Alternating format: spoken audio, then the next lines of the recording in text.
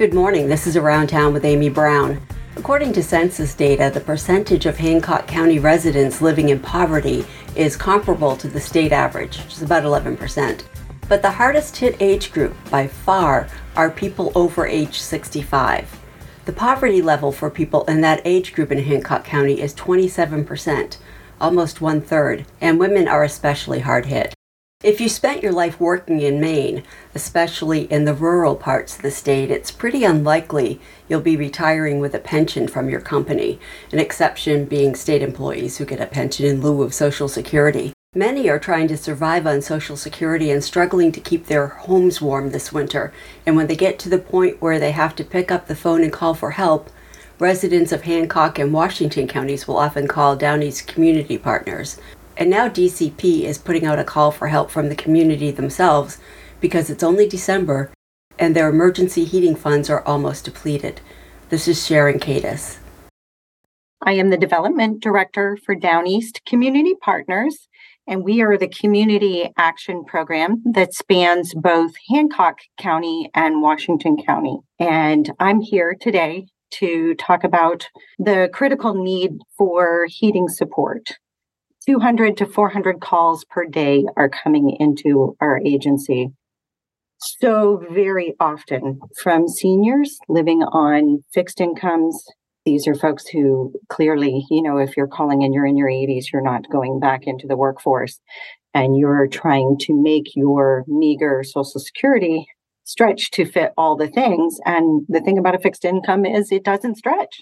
The benefits being awarded by Maine Housing have been reduced by over 50% since last program year. And we are also seeing at the same time, not just, the reduction. So the trajectory, let me say, for the heating assistance program is federal dollars that are appropriated by the Congress, by congressional action, and those flow to Maine Housing.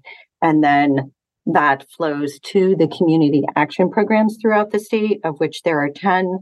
And so we, as a community action program, are the facilitator of the low-income heating assistance program. So we are seeing just this increase in need. We are up 40% just since the heating season started. And those are new applications, the people who've never come to us for assistance before. So at the same time, it's kind of creating this perfect storm of, the benefits have been cut, and yet there's more need. So we have this fund that we call the THAW Fund. It stands for the Heating and Warmth Fund that has already been depleted due to the profound needs. So there's not enough benefits being awarded really.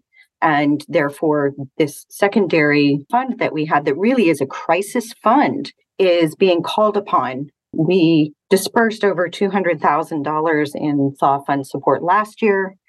This year, we've already dispersed well over 80,000, and it only just got cold. But during that cold snap and with the snow, we were really overrun. Really, 200 to 400 calls per day.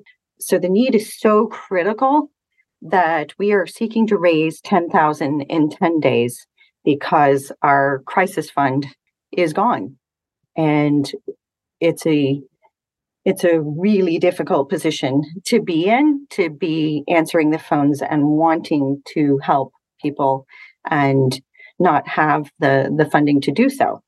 So basically, the whole reason I'm here today is to ask interested donors to come forward. If you want to make an impact for your vulnerable neighbors this year, give the gift of warmth. Is what I'm asking. In particular, like I said, so many of our phone calls are from seniors. So interested donors should go to the Donate Now button at www.downeastcommunitypartners.org. You can also call our lovely receptionist. That number is 207-664-2424. That was Sharon Cadis, Development Director at Downey's Community Partners. Their challenge to raise $10,000 in 10 days is now underway, and the website again is downeastcommunitypartners.org. If you have news you'd like to share, please email me at news@weru.org. For Around Town, I'm Amy Brown. Thanks for listening and have a great day, and keep it tuned here to your community radio station, WERU FM.